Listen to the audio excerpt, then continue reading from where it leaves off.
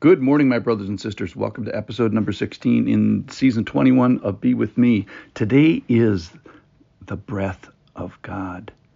We have the breath of God. We have the voice from the world of heaven given to us here. He's given us his book, a manual, a reference. And if you've got a real question today, he's got a real answer, whether the topic is marriage or work or giving or character or Sabbath or creation or gender or sin or death. We have the breath of God. We're in the section where Paul is asking Timothy, or yesterday he did at least, to have longanimity, which is the disposition to bear injuries patiently. And he's saying to Timothy, follow me in my persecutions, in my being hunted. Follow after me after I am being hunted for Christ. Stay there, continue, and abide in the hunting. It's a huge ask. How? He's saying, I want you to desire a godly life, and to do so, you have to have the patient disposition to be hunted. It's brutal. How are we going to do that? Well, here he gives you the answer today. It's the breath of God. Listen, this is from 2 Timothy chapter 3, verses 14 through 17.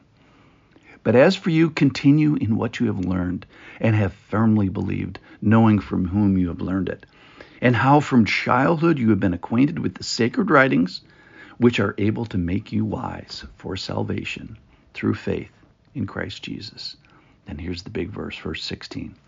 All Scripture is breathed out by God. All Scripture is breathed out by God and profitable for teaching, for reproof, for correction, and for training in righteousness, that the man of God may be competent, equipped for every good work. So the big point today, and we just got to sit in this, is all Scripture is breathed out by God. Paul actually had to make up a word for it. Theopneustos. Theo, God breathed. He made up a new word. So all Scripture is breathed out by God. Of course it's useful, profitable. If you get the first part of that right, if you understand that it's breathed out by God, of course it's going to be useful. So Scripture's ability is based on its origin, its authorship, the breath of God. And Scripture's sufficiency is founded on its source. So if we get the source right, then this sufficiency and all the things that go with it, the power, the wisdom, the truth of it, that's all founded on the person that it comes from.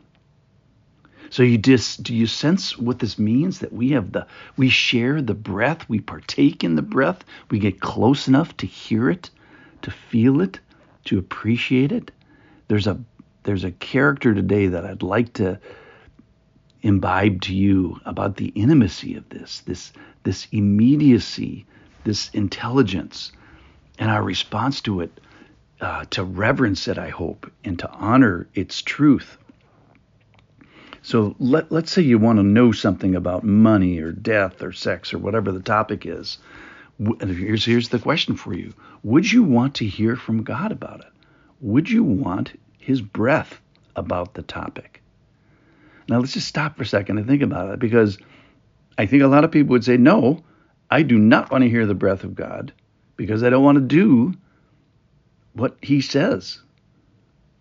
So or maybe even a more foundational complaint would be, I don't want to believe the breath because I don't believe the breath giver.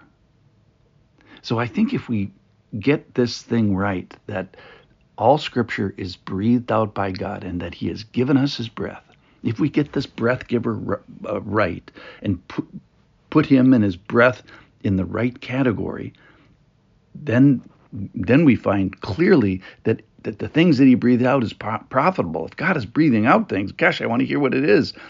And he tells us it's profitable. What do you need it for? You need it for teaching or reproof or correction, training in righteousness. I got those things covered. Do you want to be competent as a person of God? Do you want to be equipped for every good work? Well, then let's go back to the breath. So I was even thinking about this podcast. Why listen to this podcast? I'm going to say it hyperbolically for just a second. Forgive me for this. This podcast, why listen to this podcast? Because it is the very breath of God That's an exaggeration. What it is it is based 100% on the breath of God, though. I will say that. So I was thinking about the word scripture. If you look in verse 16 in your Bible, there's a word, scripture, collection of sacred writings. It's capitalized. And I just love this, that even the English language, the rules of the English language are tipping their hat to this concept of that this is a special group of writings. These are not written by man. They're written by God. They're breathed out by God. They're capitalized to honor and respect this concept. It's the very breath, the intimate association with God Himself. So we capitalize it not just in our Bibles, but even in secular sources. When the Bible is referred to, when Scripture is referred to, it's capitalized. And I think why? Because it's the breath of God. Okay, so in conclusion, or not conclusion, but just have this bathe over us, that He has given us His breath and we should treasure it, that we should thank Him. And I thank you for treasuring it with me, for getting to 6 minutes and 13 seconds here. So let's say the breath was taken away. I mean, I hope we would run around panicked and screaming, what should I do? Who should I turn to? What should I listen to? I don't know what to do about this particular topic. And then let's say we got it back. Would we run around screaming? I said, I have the breath back. I have it back. So all Scripture is breathed out by God. We have the very breath of God. We have it in a bottle, if you will. If God breathed out and we could capture it in a Bible and carry it around, well, we have that. That breath of God in a bottle is our Bible. It is all the Scriptures. We have the breath of God. All Scripture is breathed out by God and is profitable for teaching, for reproof, for correction, and for training in righteousness. We have the breath of God. Thanks for listening.